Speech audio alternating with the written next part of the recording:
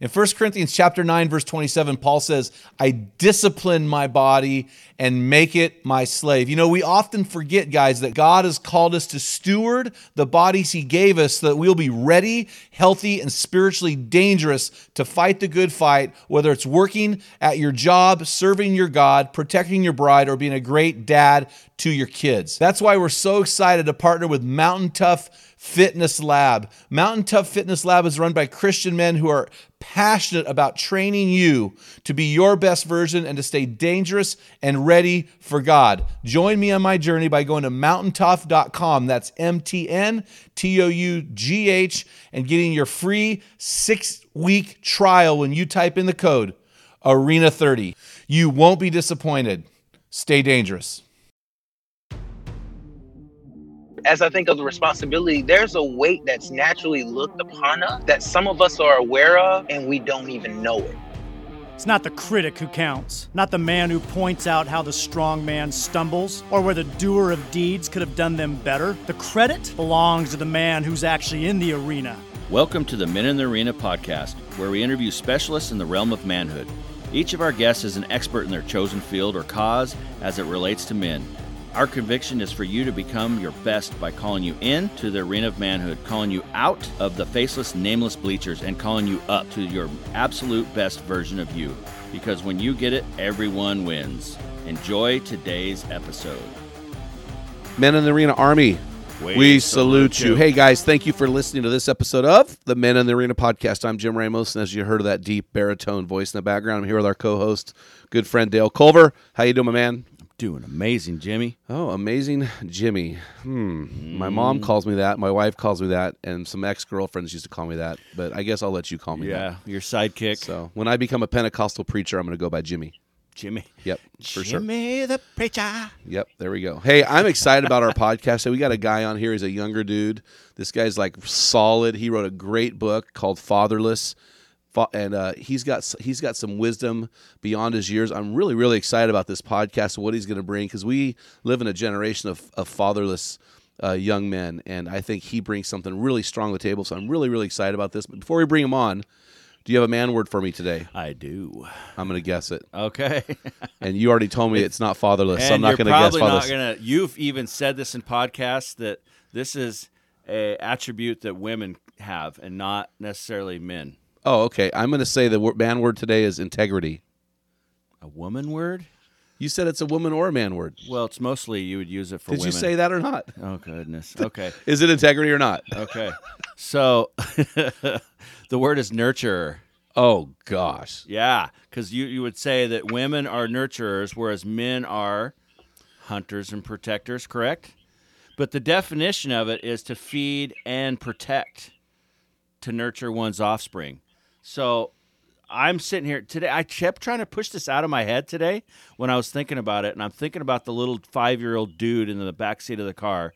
And there are times where you might be harsh on him, but there's also times that you nurture that spirit in him so that he grows up to be a caring young man. Okay, I'll let you have that word as a man word. Barely. Well, I think of it this way. I think you've got the soft hand, you know, the palm side of the hand is the soft hand of love. I would call that grace. God's riches at Christ's expense, those 5 fingers of grace. But the backhand of God's love is what I call wrath, wreaking righteous anger towards humanity. And I think the way men nurture their children is way different than women. Right. Where women come at it with a soft side, and men do too. Don't get me wrong. There is that time, but I think men also bring, especially with their boys, we bring maybe a harshness that women typically don't bring. Well, now we don't bring that with women, but we allow our boys to be more reckless. Yeah, he jumps off the couch throwing a kick and a fist and like, I'm gonna kill you, Dad, and then it ends up in hugs and all that stuff. But you do beat each other up. Well, when my kids would get in fights or crash on their bike and be bloody, Mom would want to go to the hospital. We would take pictures. We take selfies and post them on social media. This happened yesterday. And he jumped out of the car and skinned up his hands. Yeah, that's awesome. Like, kids are bleeding. Not bleeding that much. Get in the house. You're good. Nurture, baby. Now, if it's your daughter, it's different. Daughters, it's different. Yeah, come here, the baby. little princess. Okay. Yeah. So we nurture differently, I think, because men and women, boys and girls are different, and dads and moms are different. And so, hey, I'm excited about that. You have a review shout out today? Hey, this guy actually left his name, so I'll share. This is Dan Hughes, and he is a guy. I know Dan. Yeah, you met him in Albany. I did meet him. Yes, at the conference there in New York. Yep. So thanks for the shout out, Dan. I will hook up with you since I have your information, and we want to send you some swag. Yeah, after my Men on the Roof keynote, he actually went back to his church and they changed their whole men's ministry to Men on the Roof. I like So it. shout out to Dan Hughes and his church and his men's ministry, Men on the Roof. So that's exciting, man. So, hey, I'm going to bring our guest on today, man. He's sitting in the Georgia sun with his AC on in his car. I think it's probably getting a little humid. It's pretty quick here in Georgia. Anyway, this is my new friend. Oh, hey, I'm sorry, Florida. Florida. For some reason, I thought you lived in Georgia, Keith. Okay, my bad. Hey, so Keith His is boat gets hot. It's the same heat, right? It is the same. Yeah. Oh, man. Hey, I'm bringing my new friend Keith Collins. He's 31 years old. He lives in Weston, Florida with his wife of 7 years, Stanya. Love it. He's the author of the book, Fatherless, What I Wish I Knew as a Young Boy, Learning to Become a Man in a Fatherless Culture. Man, I'm excited to bring him on right now. So, Keith, how you doing, my man? Man, I'm doing fantastic. Can't complain. Excited to be here. Yeah, we're excited to have you. We're gonna just get right into this podcast, and we're gonna throw you into our rapid fire round. Are you ready for this? I'm ready. I hope I don't have to dodge anything because it's fires. Well, I'm gonna tell you what. You might have to dodge a few because of your youthful age of 31. I picked a round that the old guys would suffer under. It's called the Youth versus Wisdom round. So I've never done this round before. And I think that you can hit it out of the park as a young, sharp guy that you are. Okay, all right. Let's do it. And these are questions that deal with youth and wisdom. So here we go. The first question is, what is one question you'd like an older man to answer for you? What's his greatest mistake? Oh. Explain. Only because I think you can learn so much through failure.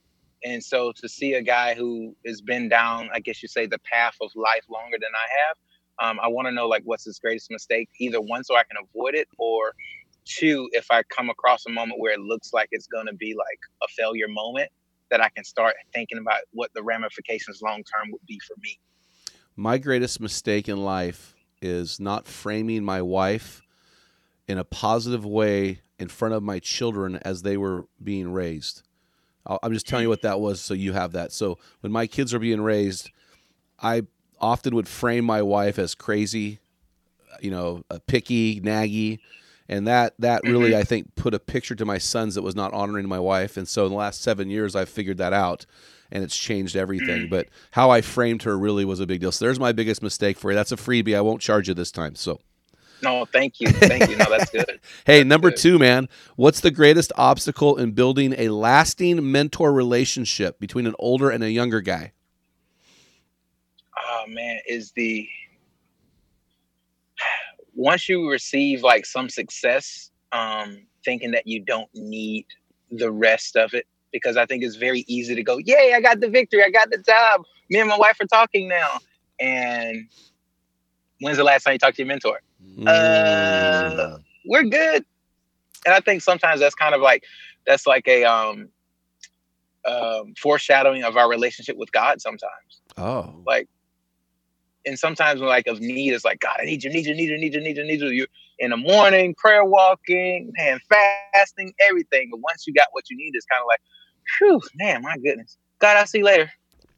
So true, man. That's so true. I appreciate that answer. That's the real deal too. Thank you so much. Next one here is, what's one thing you wish you were told when you were 18? I think I was told it, but I just would say, just listen to it, man. I would just say, just slow down on the girls. And I mean, we hear it, but as a guy, and I guess you would say, be careful of your visual, like what you see, because it plays such a part of everything that pulls and drives you. That as a man, as a young man, as a man in general, we're very visually driven. So to understand that, I guess I even learned, wish I knew it earlier than 18, is to know that, man, like where your eyes go, what goes into you, man, you start to gravitate to it, and you could hinder yourself in a lot of ways if you don't understand that. Yeah. Because we think we're invincible at 18. Like, I remember thinking, man, I'm good, man, I got this. So, You know, it's funny, Keith, as a Christian man for about 30 years now, I've never met a Christian man, not one man, that has said, man, I'm so glad I had sex with a lot of women before I was married. I've never met a Christian man who said that. They're all saying what you're saying. Man, I regret it. I've got these mental images. I've projected performance upon my wife. I struggle with lust or pornography or masturbation. But they've never said, oh, I'm so glad I test drove all those vehicles. Now I got the car I really want. yeah, you don't. No, yeah. So I appreciate that, man. So I'm just going to say this right now, Keith. I think that you are young and wise. So don't take offense to this question. Okay, I'm warning you. Would you rather be old and wise or young and crazy? I want to say old and wise. Okay. How come? Because young and crazy, I think you can make a lot of mistakes and you probably wouldn't find yourself getting to the old and wise. I think when you're old and wise, you can impact a lot of more people and you can start to, I guess you would say, start leaving a legacy, like really get into gear, so to speak. Uh-huh. Because but it's funny. It's like I think they go hand in hand because you must be young and crazy to experience being old and wise. Yeah, it's interesting. Well, in chapter 11 of your book, the title of that chapter is, I wish I knew that what I do today will affect my tomorrow, which is why I wrote this question, because a lot of times when we're young and crazy, we don't realize how much what we do today affects tomorrow. Could you embellish a little bit more? Yeah, I think for me, like just understanding that like now, not having hair is the I guess you say my life. And but when I was younger, I really didn't understand that, you know, if I were, let's say, yell at a teacher or not have a good experience with my teacher or my mom, that affects tomorrow. If I want to go to a party, that affects tomorrow what my morning, you know, could look like. Mm-hmm. You know, I remember one time I don't know if I put it in this chapter, but one chapter of the book, my mom, I felt like she was just really just being very dominant, really just trying to show how, you know, she was mom and I was, you know, her cub, so to speak. And I leaned over to her one day because my mom's like 5'1", I was like 5'7", 5'8", and I said, "Hey, are you trying to show your dominance over me?" And I didn't understand that I'd be going to bed early that night. Yeah, but my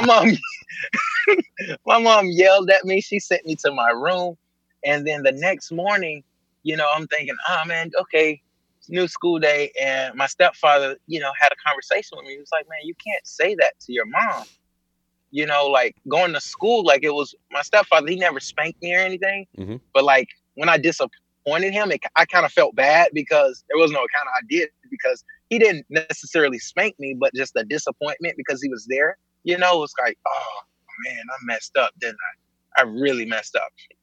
And so as I learned and as I wrote that chapter, I just really just looked back and understood that, man, you know, for me to have a better day tomorrow, let's say, whether it's in my health, it means me putting down the brownies today. It means me being able to be disciplined today. Mm-hmm. So tomorrow I can get some of the benefits that I want. You know, case in point, like, you know, just being able to do the podcast today, you know, I'm only able to do it because of discipline that was far beyond this, you know, being able to say, hey, yeah, I'll go back out to Jacksonville and be a part of, you know, the event for ISI. And so that turns to my today. Mm-hmm. You know, this didn't just happen. You know, I guess you would say that thought also goes into there's no such thing as overnight success. Yeah. Yeah. Benjamin Disraeli once said, it took me all my life to become an overnight success. Mm-hmm. Well, hey, in your book, Keith, we're still on the rapid fire round, but on your book, you wrote something in chapter 2 I thought was really, really powerful. I thought, first of all, Keith, you know, you wrote a book and your dad, your biological dad, was kind of the focus in some ways. Mm-hmm. Whenever you do that, you're on the razor's edge, right? But I thought you did a good job of honoring your dad. And so you could have really blown your dad up, but you really did a good job of honoring your dad. So I thank you for that. And one of the things that you said to honor your dad, no problem. One of the things that you said to honor your dad was a really powerful quote. I'd never thought of this, but it is a very, very powerful quote. And you wrote this: when you say father, you are assuming the person having the kid is an adult. what often times that man is a 15-year-old or an 18-year-old or a 17-year-old. He's confused. He's lost. He's a child. He's a male, but he's not a man. And so I thought that was really powerful. So based on that quote, I want to ask you one last rapid fire round question. If one of your children or in 25 years decided to write a book about you as their dad, what do you hope they title that book? Ooh. Oh. Ouch. Don't cry. Don't cry. I know, right? I guess the joke would, there's usually something when I run across a man, I always call him the man, the myth, the legend. And I think I would probably want my kid to title the book The Man, the Myth, the Legend. I like that. Just because I want to be in their eyes, the man, who I said I was going to be, the myth, what most people said is not out there. And then the legend, the aspirations to do more than whatever I did. That's really powerful, man. I really appreciate that. The man, the myth, and the legend. It's funny. My sons are 25, 23, and 21, and I just spent the weekend with two of them hunting wild turkeys. But it was, I walked away from that event going, success as a dad for me is that my kids would respect me more as adults than when they were children. Because they're children, I'm kind of the superhero. But as an adult, as a 53-year-old adult and with adult sons, now they see my flaws. They see my problems, my issues. I talk to them about my sin and my struggles. And the hope would be that even after that, in spite of all that, they would look back, right, and say, the man, the myth, the legend. So I really appreciate that, man. You really are wise beyond your years, man. So thank you so much. No, thank you. Hey, so I want to jump into this interview, buddy. So, hey, our guys are listening going, okay, Keith, who is this guy? Where'd you find this guy? We met in Florida, Jacksonville at Iron Sharpens Iron event. You were the guy right across from me, and really did appreciate the book that you've written and just how you carried yourself at that event. But in 5 minutes, can you tell our listeners anything about you that you think will be pertinent to this interview, hobbies, things you enjoy, just a little bit more about yourself? Okay. Originally from Atlanta, Georgia. Grew up, majority of my childhood, single family, single parent by my mom. Love sports. I am a Falcons fan. That's just the city I was raised in. Yep. I'm still mourning the loss to the Eagles, which were about 2 or 3 years ago. So not you got over the Patriots? You got over the Patriots loss? What? No, I'm not. That's the one I was talking to. But we've been beat like so many times these last week. It's like, who hit me? Which one of y'all hit me? I don't know. Someone hit me. So that's where we're at with that. I have 2 beautiful boys. And I live in South Florida, been in the nonprofit arena for, I guess, the last 7-8 years. Man, I love life, man. I want to really squeeze it for everything that God has for me. I did not always have that perspective. We really developed it in college. And, man, I just really want to just open the door and, I guess you say, go after my greatness so it can open the door for other men. I really believe that everything rises and falls on male leadership. And as you so bestly put it, when men get it, everyone wins. So I really think that's true in any arena, in every aspect. Yeah. That's really, I just had a friend of mine, Jeff Voth. He wrote a book called Cave Time, and he says in that book, as man goes, so society goes. And you wrote something very similar in your book, and I thought, oh, that's wonderful. I love that phrase because I think you're right. As a man goes, so goes the family, so goes the community, so goes the county, so goes the city, state, continues on. So good stuff. Hey, man, I'm holding your book here, Fatherless, What I Wish I Knew When I Was a Young Boy. What's your why behind this book, man? I mean, what was the passion that drove you to write this book? Why this book as your first book? Oh, man. First off, I prayed for like 3 years and asking God to, because I wanted to start like my own business. I wanted to start something and do something big for the world. Miles Monroe once said that the wealthiest place on earth is the graveyard, because inside of the graveyard is people who have songs that have never been sung, their dreams that have never been fulfilled. And so that's never been there. because, it's in the graveyard. The world will never see it.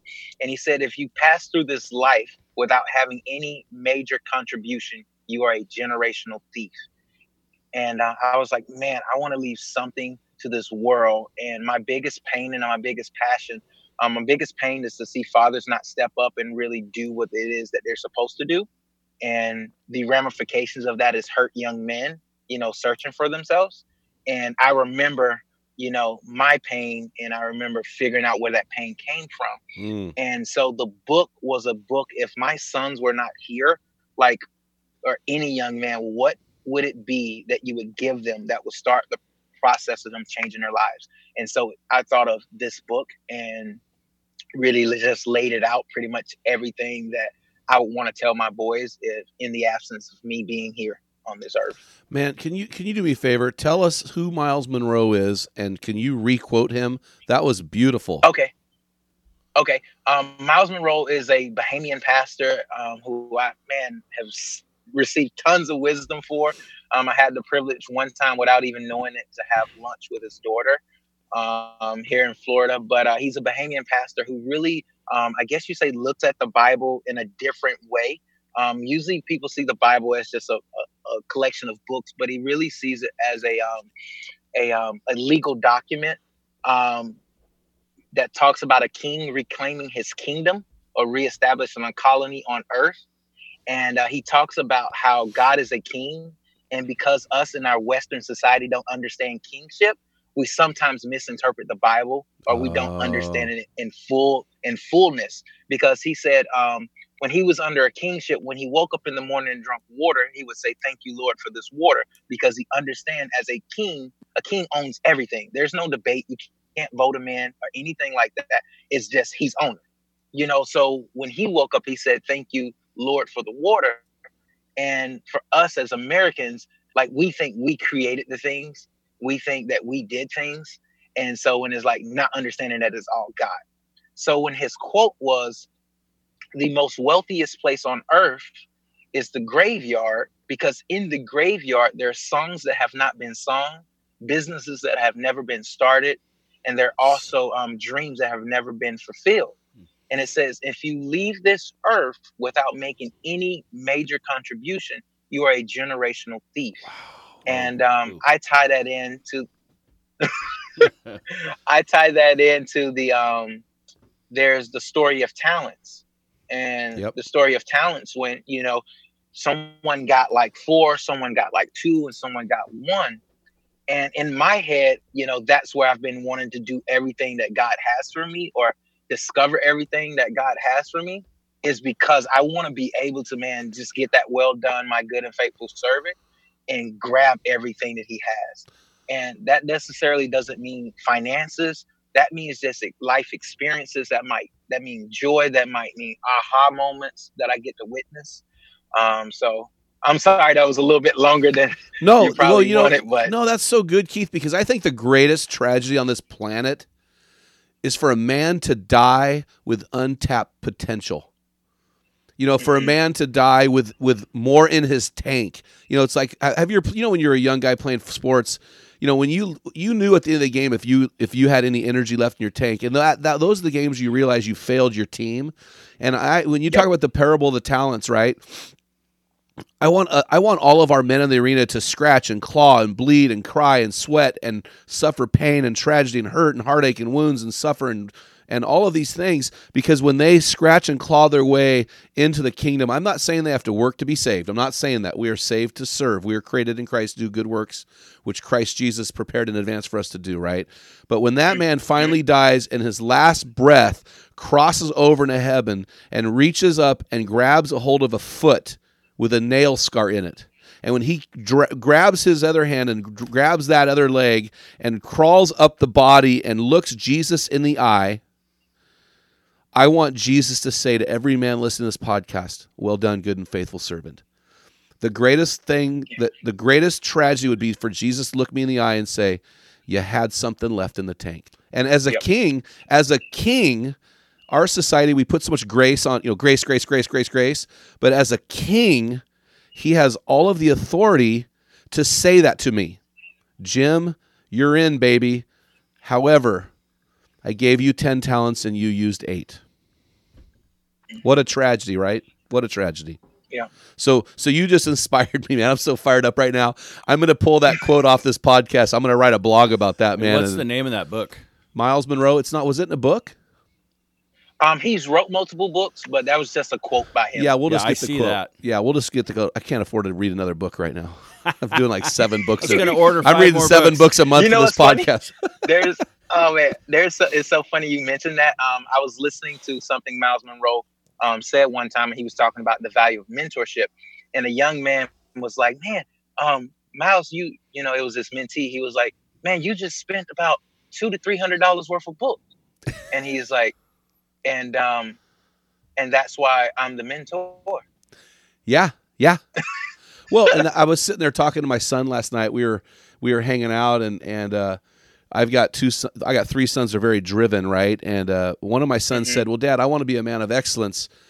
I don't want to be a man of mediocrity. He goes, I go to bed at night praying that I'll never be a man of mediocrity. I said, well, if you want to be a man who is excellent, a man who does what mediocre men don't do, then you've got to do things that nobody else is doing. When all your millennial friends are playing video games, you're reading books. When all your millennial friends are sleeping until 10, you get up at 5 and work out and pray and read your Bible. Do something different. That's how you get there, which I really appreciate your quote in your book that leaders are learners. Or did you say leaders are readers? One of those two things. So, yep. Leaders are readers. So good, man. So, hey, if a guy could only read one chapter of your book, and in your book you have, I think it's 13 different things that you learned. Let me look here. Yeah, chapter 13. I think you had 12 things you wish you had learned as a young man. What is the one chapter that you think men have to read when it comes to your book? Unlimited Potential. Really? Okay. Yeah. And I say that because there's so many men that are walking around that are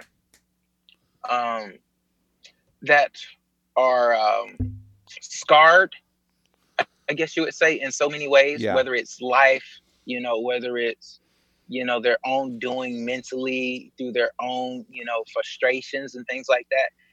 And I just need all of them to know that, man, you're not your past, that there's more inside of you, that no matter what happens, there's a God who loves you and he sees you in perfection. He sees you as what he had in mind when he first put you together. Sometimes when I get a chance to speak to men, one of my famous, I guess I call it my famous, but one of my talks is, you're the picture of the model man. Like most of the time we put this picture of this guy with the 6-pack abs, in my case, wavy hair, amazing beard. And, and like we have this picture of what this model man looks like. When God has given you the family that you need, he's giving you the job that you have been given. He's giving you the opportunity and the talents that you have. And it's up to us to discover it. It's up to us to pull it out. It's up to us to take his word and struggle with it and apply it. And I think it's just so important for men to understand that, man, because, man, if I know that I have unlimited potential and the light bulb goes off, man, like we said, everything else changes. And there's so many men that I've come across that are hurt, that are like little boys, and they have men responsibility, a grown man, adult responsibilities, but they're still childlike in their mentality. And they still haven't had someone to say, hey, I love you. Yeah. I think of some guys who are waiting for their dads to say, I love them, and their dads have passed on. They're still searching for that approval. So. I really like that, man. Well, speaking of family and speaking of having responsibility, on page 12 in your book, you wrote this: as a father, it is our responsibility as the spiritual head of the household to instill godly principles into the family through our actions and leadership. A father, you continue here, a father modeling faith sets up a solid foundation for a family to be blessed for generations. We have a lot of guys that are confused by the term spiritual leadership or leadership in their family. A lot of confusion around that phrase, Keith. I thought you unpacked it really well here. Can you embellish on that statement? Okay, yeah. So I think like leadership sometimes get caught up. I think I wrote in the book as well that leadership is like, hey, this is where we're going. This is what we're doing because I said it. I'm the head. I wear the pants. And it's not the leadership that makes people want to follow you. John Maxwell said, if you think you're a leader and no one's following you, you're going for a walk. Yep. And and I don't want my family to just, I don't want to be just going for a walk and my family not following me. So when I think of the spiritual head, I think of, me praying for my kids, praying at night, in the daytime, whether it's, being able to lead the conversations, speaking in life into situations that we might encounter, whether it's a movie, I think the new Avenger just came out. As a father, if I go and watch that with my kid, that's cool. That's a great experience. But if we don't bring any conversation, and if I can't bring that to where what biblical, precedents can we take away from that, or things we see, as we're passing traffic, as we, encountering the day, that's leading. Jesus discipled his people through life, and, my pastor at our church, Pastor Troy Gramling, he said, he said to the congregation, I wasn't the pastor that, or the dad that every morning had a devotional with his kids. He was like, but I was able to teach life situations when it happened, and kind of expound upon it. And I think that's important for me as a dad, because one of the biggest things, I want is my child to be able to, at any given moment, to be okay with their faith and know what it is and why it is, and not be ashamed to pray over their food, not be ashamed to see someone, an ambulance passing by and stop and say a prayer for the people that's in the ambulance. All of those are things that I think lays a foundation for when I'm not around, that he remembers. My dad used to say this to me, and I never understood it until I got older, because my mom would be like, hey, he needs, money for clothing or whatever. When you have your mom and dad are not together, you kind of have those, hey, he needs school clothes. Oh, well, I gave him money 2 weeks ago. What's that money for? And my dad would say, son, I might not have all the money in the world, but the best thing I can do is tell you who God is. I was like, yeah, but I want $5 though. Can I get the $5? Yeah.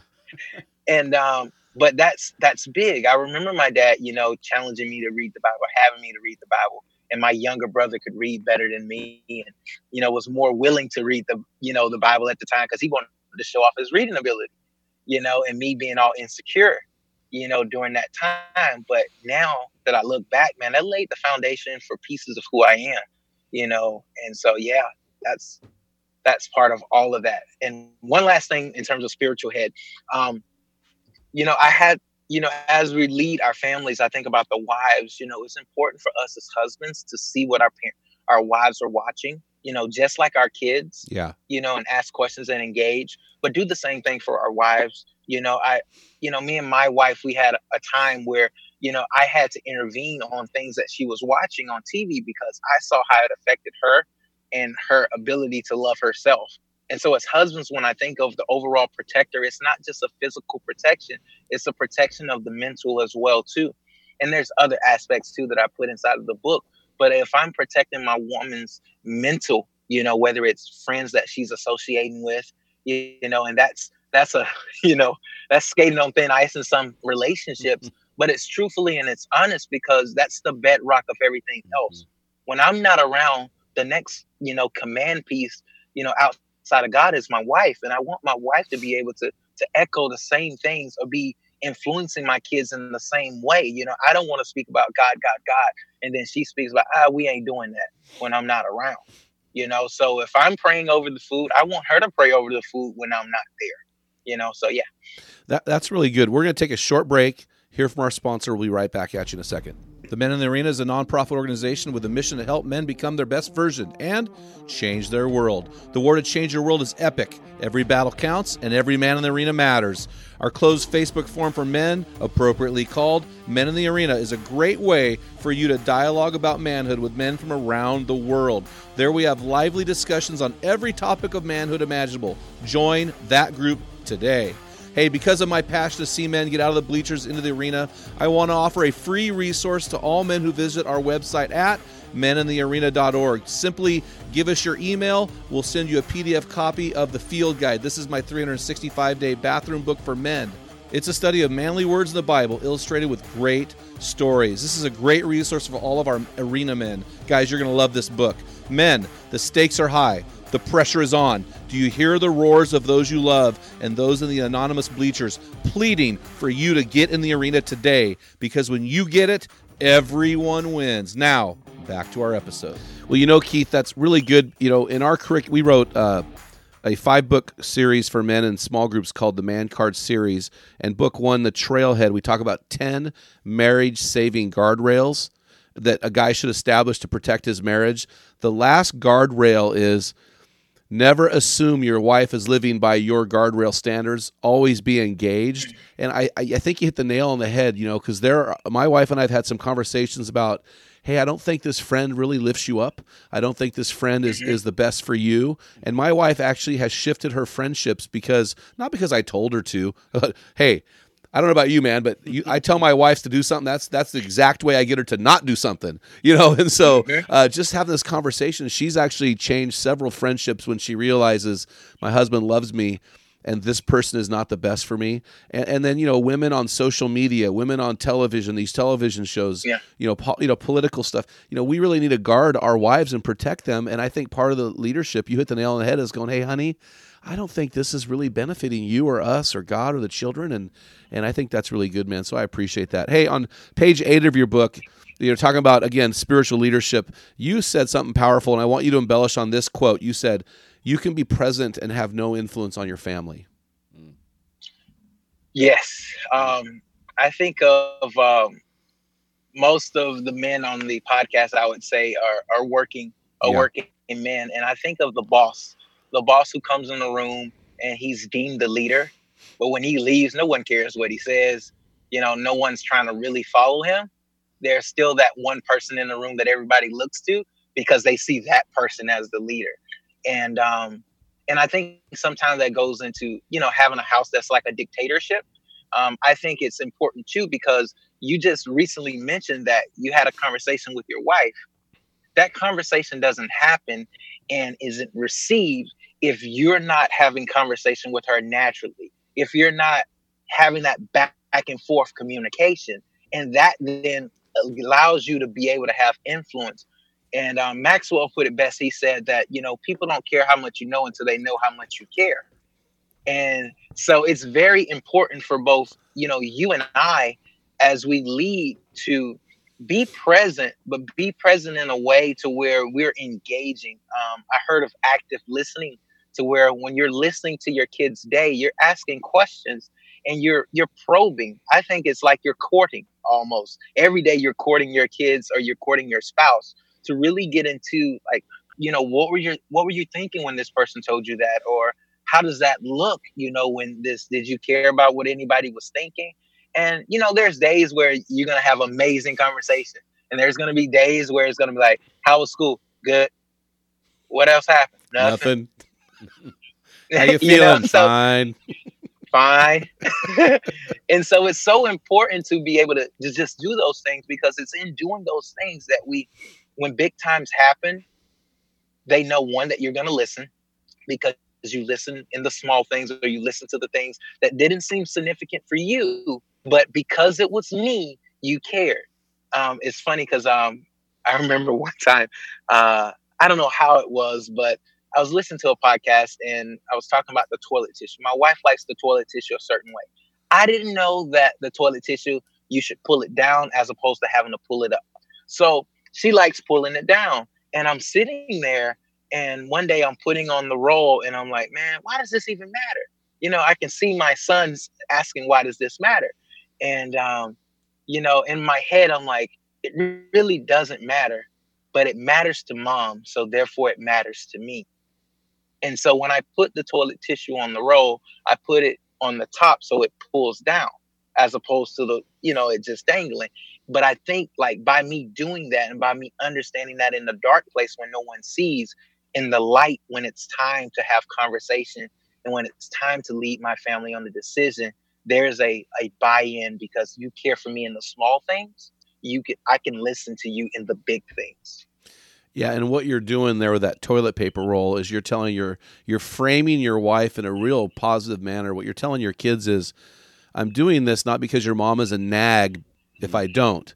I'm doing this because I love your mother and I want to honor her, and she likes it this way, and it's not a big deal to her, but because she likes it this way, it's a big deal to me because I love your wife. Your mom. She's the most important person on the planet to me. And now you've just framed her in a positive way instead of negatively making her look like a nag or a person who struggles with minutia stuff. And so that's really positive, man. So I appreciate that. Hey, in chapter 5, your title of that chapter is called "I Wish I Knew That My Faith Charts the Course of My Life." And when you talked about your earlier chapter on unlimited potential, I think you and I would both agree that those two work together. They are not mutually exclusive. If you want to become your best version and reach your best potential, how will you ever do it apart from complete and radical devotion to the God who put you on this planet and created you?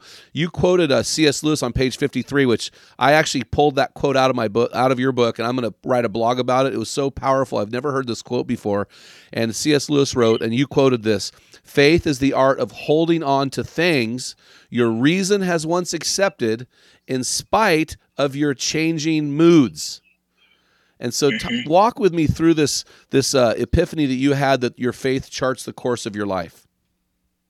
I thought about, like, when I was younger, like at first, when I heard of God and when I thought of God, it was almost like I guess you say the traditional concept of God being this kid with a magnifying glass and we're little ants, and, I thought that, at every moment or every turn, I'm disappointing him, or I need to have the right amount of acts, do the right thing. And if I'm not doing the right thing, I disappoint him. And because I disappoint him, my life won't happen. It won't be good, And, I put him in a box. I started to, not really include him for the things that I wanted to sin in and the things that, my flesh wanted to keep going, whether it's arguing, whether it's pornography, whether it's, lustful spirit, I didn't put God in that box.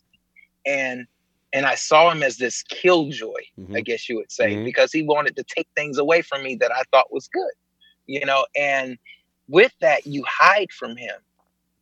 You don't necessarily understand the freedom that you do get when you understand who he really is, so to speak. And so it took some time for me to really explore and really dive in and have like a honest conversation, with people around me, do some research on my own and, really, I guess you would say, as David said, taste and see that the Lord is good, and it took me the tasting, it took me experiencing life and seeing, that God's hand was interwoven in every point or every part of my life. Which is hard for us guys because we do compartmentalize our lives. And so women, I think that in the church, it's filled with a lot of, mostly women, generally more women. And I think women resonate with faith because it does interweave with our life, where men, we tend to compartmentalize. And what we do is we have our God box. And I thought that was really good. You said when we put God in a box, we hide from him. And that's exactly what Adam and Eve did when they sinned. They hid from God. And so we for a man to become his best version in Christ, if you want to talk about like our life is like a waffle, we have all these little compartments. God is like the syrup. He's over the whole thing and saturates every part of our life. And so that's what he wants, right? He doesn't want to be a part of our life. He doesn't want to be a part of a compartment. He wants to be in every box of our life. And so that's really powerful, man. I love the C.S. Lewis, in spite of my moods, in spite of what I feel. I don't feel, there's a movement today with the younger generation. Well, I don't feel God. Well, so what? So what? Yeah. He's still there. You still need to serve him. You still need to obey. You still need to pursue him.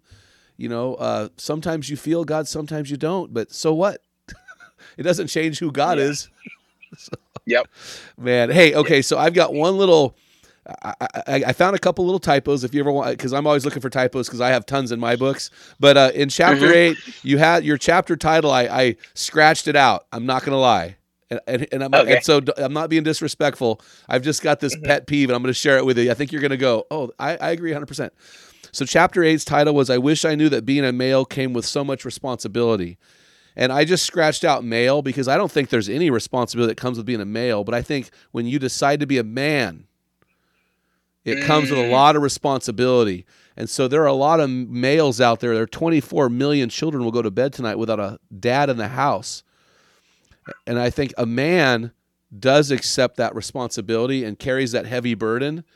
And oftentimes, you actually did you did a good job in your book to honor your stepdad, who in a lot of ways carried a part of a mantle that your dad couldn't carry because of the divorce. And so I really appreciated that you did lift up your stepdad and say, this is a man as well. So can you talk to me about this deal with men and responsibility and how this is a heavy weight as a man? Yeah, I just think of just life and just even like my current situation. And as I'm, going through the process of developing, my business and putting the book together and just really going after everything that I believe God has laid on me and my family's heart, that there's a weight or responsibility to still, I guess, make ends meet. There's a sense of, if I am the head and I understand that, I am the head giving the responsibility through God, then everything is my fault. Where this family is, what we're doing, I play a part, whether, the room, if I don't like the order of the room, either I said yes to it or I didn't have any opinion to it. And because I didn't have an opinion, I was, what's the word? Not passive. Yes. And if I was passive, then this is it. And when I think of the responsibility of a man, or, as I put in a male, as I think of the responsibility, there's a weight that's naturally looked upon us that some of us are aware of and we don't even know it. Like the young man is in the relationship with the girl for the first time, and he's the first male figure that stepped into this young lady's life. He doesn't know that he really charts the course to the relationship. Like, he decides if they have sex, if they don't. He decides if, he's going to mess with her self-image by how he talks about her to other young men. Mm-hmm. And he doesn't know that. He's just thinking, man, I'm just going to brag to my boys. Yep. And then when you think of the guy who marries the young lady, now he has the responsibility of him and her becoming one. So there's no more this selfishness of him being who he is and only living for himself. Yeah. And it's big because, as men, I think we sometimes forget it. But women, I think they know it since birth almost, which is crazy. Because my wife, she understands her mother's role and she gets these motherly instincts. And it seems as if it just comes natural to her. And she says, it's not. I have to learn to be a mom. I have to know that, that my kids are first priority outside of myself eating. My wife breastfed for both her kids. And there were times where I would watch her literally feed the kids without eating herself. And I'm like, how are you doing that? Like, for me, I love my son, but man, I usually fix me a plate first. Then I'm like, you hungry? But that's just the difference between us as men and women. But that responsibility, once recognized, you understand, like, man, there is a big weight to it. Now, you can be oblivious to it and not understand it and not see it. And then, therefore, it's not a weight in your eyes. Because you're like, oh, what do you mean, man? I don't get it. I don't see the weight in this. This is easy. But when you really understand that this young man who's my son, how I treat his mom, affects the woman that he's going to eventually marry or date, if it's going to affect his teacher, it's going to affect the law enforcement in the area, it's going to affect how he interact with 10,000 people throughout the course of his life. Because they say on average, the average person get a chance to influence or impact 10,000 people. Never heard that. All right. Like, that's crazy. So if I see that now there's a really big weight to it. But the weight is cool, though, once we understand that God is there to help us. Yeah, it's really interesting, Keith. If I've got guys I know in my life who are guys my age who have never been married, or they've been married, never had children. They look younger, they act younger, they're more selfish. Because they've never carried the heavy load of manhood. I'm not saying that if you're single, you're not a man. I'm not saying if don't have kids, you're not a man. I'm just saying these men have not carried as heavy of a load, because when you're married, you carry a heavier burden than when you're not married. When you have a family and a wife to lead, you carry a heavier burden than the man who does not have children. And so we see that in their faces. We see that in their wrinkles. We see that in their longevity. We see that over and over again. And I know you like John Maxwell. I'm a big Maxwell fan too. And Maxwell said, you can delegate everything except final responsibility. And that is so true for a man. And so I really do appreciate that. So chapter 10, again, all of your chapters started off with, I wish I knew that. And I just want to say, I wish I knew that reading would change my world. And I really wish our guys would get that.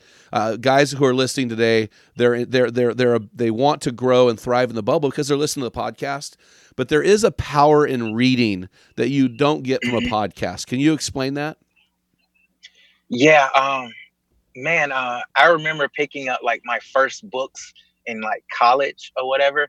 And a guy who was in life where I wanted to be further down the road, successful from, the world standard. And I also saw he had a good marriage and he had a relationship with God. He said, books have the ability to, you can take someone's entire life story and put it in a book.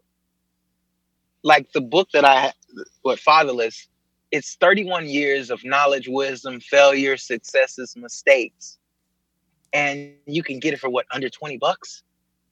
Like my whole entire life, the things that has made me successful, has made me win, made me lose, it's in a book. And someone told me, never let a book defeat you. Yeah, I like that. Because here's the thing. You and I can argue with you all day. But if you're at home and you're reading a book, the worst thing you can do is throw the book, through the other side of the room. Yeah. Or not read it at all. Because once you read something, it's just you in those pages. Yeah. And here's the cool part, the funny part that I love too. Books are so powerful and reading is so powerful. God could have had any other medium to communicate to his kids. But what did he do? He left his word, his physical word in the Bible. And the Bible is the best-selling book of all time. So much so, it's not even on the New York Times bestseller because they just wrote it off because it's always there. Because it crushed everyone. Well, and I love it. I call it a library. It's 66 books. It pushed down into one book. There's no other book like it. I mean, I believe a man should read the word and know it better than anybody else in his family. A man, there's no excuse for a godly man to not be in the word. There's just none. There are so many translations and paraphrases out there. Right now, I'm doing the 1 Year Bible in the New Living Translation. I have my New American Standard as my study Bible. Then I'm reading Gene Getz's Life Essentials Bible. It's Holman Christian Standard Bible, which is a beautiful translation, and going through that with his material. And so there's so many opportunities out there as men. We just need to be in the word. And I love what you wrote in your book. And I've heard it before. Leaders are readers. Leaders are readers. So, hey, I saved this last chapter of the book. Of all your chapters, this one took me off guard, and I really resonated with it. I hadn't thought about the power behind the title, and I do want to ask you to embellish upon it. I thought this was so powerful, Keith, that you wrote about this. Chapter 13 is titled this. And before I tell the readers this, when I see men falter, when I see men fall in moral failure, it often is not a heart issue. It's something, or it can become a heart issue, but it started up here in the head and it moved down, or it started here in the head and it led to stupid decisions. And there's so much, and as I watch guys that just kind of get in the bubble and they explode, or they kind of fizzle out, or they, implode, there's such a huge component to our life when it comes to the mental game. The mental game. And you wrote in your book, chapter 13, your last chapter, you said, I wish I knew that taking care of my mental health mattered. Talk to us. What have you discovered about your mental health, and how do you personally take care of your mental health? Oh man, you know what's so funny? When I had someone to first edit the book, they put mental health, and I think I put fitness mattered, and they changed it to mental health. Yeah. And so I rolled with it. And in the process of editing the book, in the process of just society, it has came into one of those things that is big in terms of people saying mental health or using the term mental health. And I was like, wow, I had no idea that it was, such that big of a thing. But I understand, for me, one way that I take care of my mental health is through journaling. And I'm an avid journaler. Over these last 2 weeks, I will be honest, I have not journaled. I just recently started a new job, and it has been, I'm just trying to get my bearings right with everything, with the schedule and time. Oh, with schedule and time changing and things like that. But journaling is something that I knew when I first moved to Florida, or getting around people, who are in life where I wanted to be, that could pour into me in terms of mentorship and things like that. Because once you can listen and hear from other people who've been in life where you want it to be, it gives you somewhat peace. It gives you some sense of expectation. I think it's in John 10:10 where, when Jesus said, it says, in this life you will have troubles, but take heart, I've overcome the world. And it gives you peace because you can know what to expect. And so for me, being able to journal, being able to write out my thoughts when I'm frustrated, when I'm excited, when major things happen to me, it gives me a way to kind of deal with the ebbs and flows, because we were talking about the C.S. Lewis quote earlier in terms of faith. It gives me a sense of peace. And I think of David.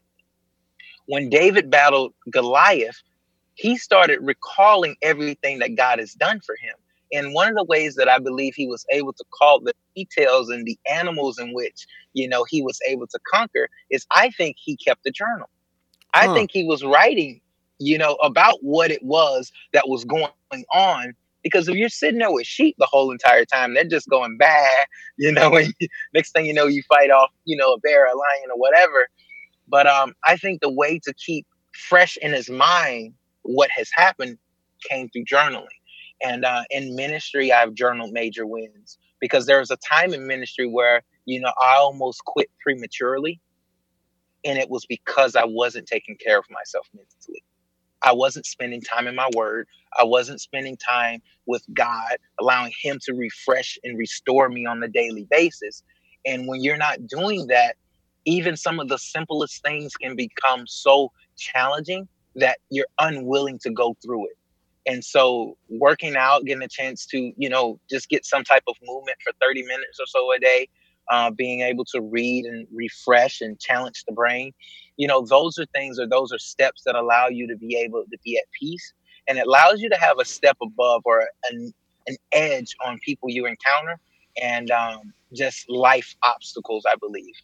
Yeah, you just mentioned several things for mental health, and I'm just going to go back and review them. You talked about prayer, reading the Bible, working out, reading books, journaling, and then what you didn't mention, but we've talked about already, is having a mentor, somebody who's gone ahead of you to push you forward. And it's funny, you had wanted to title that your physical health, but if you can get your mental health in order, your physical health comes along, right? Because I've wrestled with my weight all my life.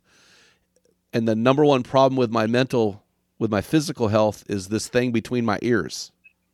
Yeah.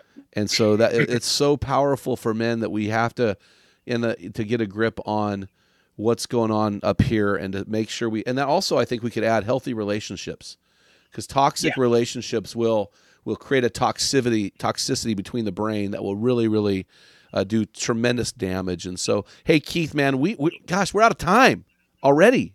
Oh, I'm kind of depressed about this. I've really enjoyed having you on the show. Hey, how can our Men in the Arena get a hold of you and pick up your resources? Man, I would say going to my website, which is keithcollins360.com. That's keithcollins360.com. There it has everything, my social media, my YouTube channel, everything. Man, I appreciate that. And I know you did, I've been following your YouTube channel. You actually have posted a video for each of the chapters of your book, so the men can actually go and kind of listen to your heart in real time about those chapters. So, hey, Keith, man, thanks so much for bearing with us in the Florida heat there in your car and getting on the show, buddy. Thanks so much for being a man of wisdom and a man in the arena yourself. Thank you. Thank you so much for inviting me and being a part, man. It's been an honor. Hey, it's been great, man. Hey, so guys, let's get our boots on the ground here. What's the next step? What can you do to get your books on the ground and to take the appropriate measures because of what you heard today? What will you do because of this show today? So here is our boots on the ground moment for you. We believe leaders are readers. And if you're a man, you are a leader. So guys, want you to find one book on manhood and read it. So Keith has done something pretty cool today. If you go to keithcollins.360.com, am I right there, Keith? It's Keith Collins 360. Oh, I'm sorry, keithcollins360.com. And you go under contacts on that website, you can find his contact information. We'll provide a hyperlink to that also on our Equipping Blast. We send this podcast out. Keith will give the first two guys that respond with Men in the Arena in the subject line, he will send you a free copy of his book. So just go send him an email, Men in the Arena in the subject line, and he will send you 2 free books. Also, guys, you can hit up our website and pick up my latest book, The Man Card, 5 Characteristics Separating Men from Boys, a short book, easy read. Love to have you do that, guys. Also, guys, we will post the Boots on the Ground action item in our weekly Equipping Blast you can subscribe to at meninthearena.org when you grab a free copy of our 365-day bathroom book for men. Hey, make sure you head on over to our Facebook page and join the Men in the Arena Facebook forum with men from 86 nations around the world as they interact daily. Guys, did you know that the Men in the Arena is a nonprofit crowd-funded organization that exists to inspire men to become their best version?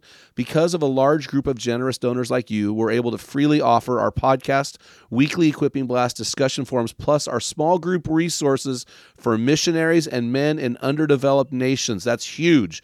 You can find out more about how to support our ministry at meninthearena.org. Until next time, feel the wet sand on the arena floor. Hear the deafening roar of the crowd. Taste the sweetness of victory. Smell the stench of battle. Get in the game. Get dirty. Grind it out. Leaders are readers. And be a man. This is Dale Culver, and you've been listening to the Men in the Arena podcast. If you hunger to be your best version, then join thousands of men from around the world on our closed Men in the Arena forum on Facebook. This is the best place to have open discussions around the topic of manhood. In our passion to help all arena men, we're offering an excellent free resource when you visit our homepage at meninthearena.org. Simply give us your email, and we'll send you a free PDF version of Jim's book for men called The Field Guide, a bathroom book for men. It's a daily study of manly words in the Bible explained with great stories. Thank you for listening to this episode, the Men in the Arena podcast. This is Dale Culver signing off. Until next time, thank you for joining Men in the Arena from around the world who are becoming their best version. And remember, when a man gets it, everyone wins. What type of dad are you? Guys, in my 35 years of ministry, I've noticed that guys basically fall into 2 categories. And in those categories, there are 4 types of dad, or 4 phases that you pass through as a dad. We just dropped an amazing quiz to help you discover what type of dad you are. Find out what type of father you are and get our custom resources fit to meet the needs and the questions you are asking. Head on over to meninthearena.org. Join 20,000 men from around the world and find out the type of dad you are.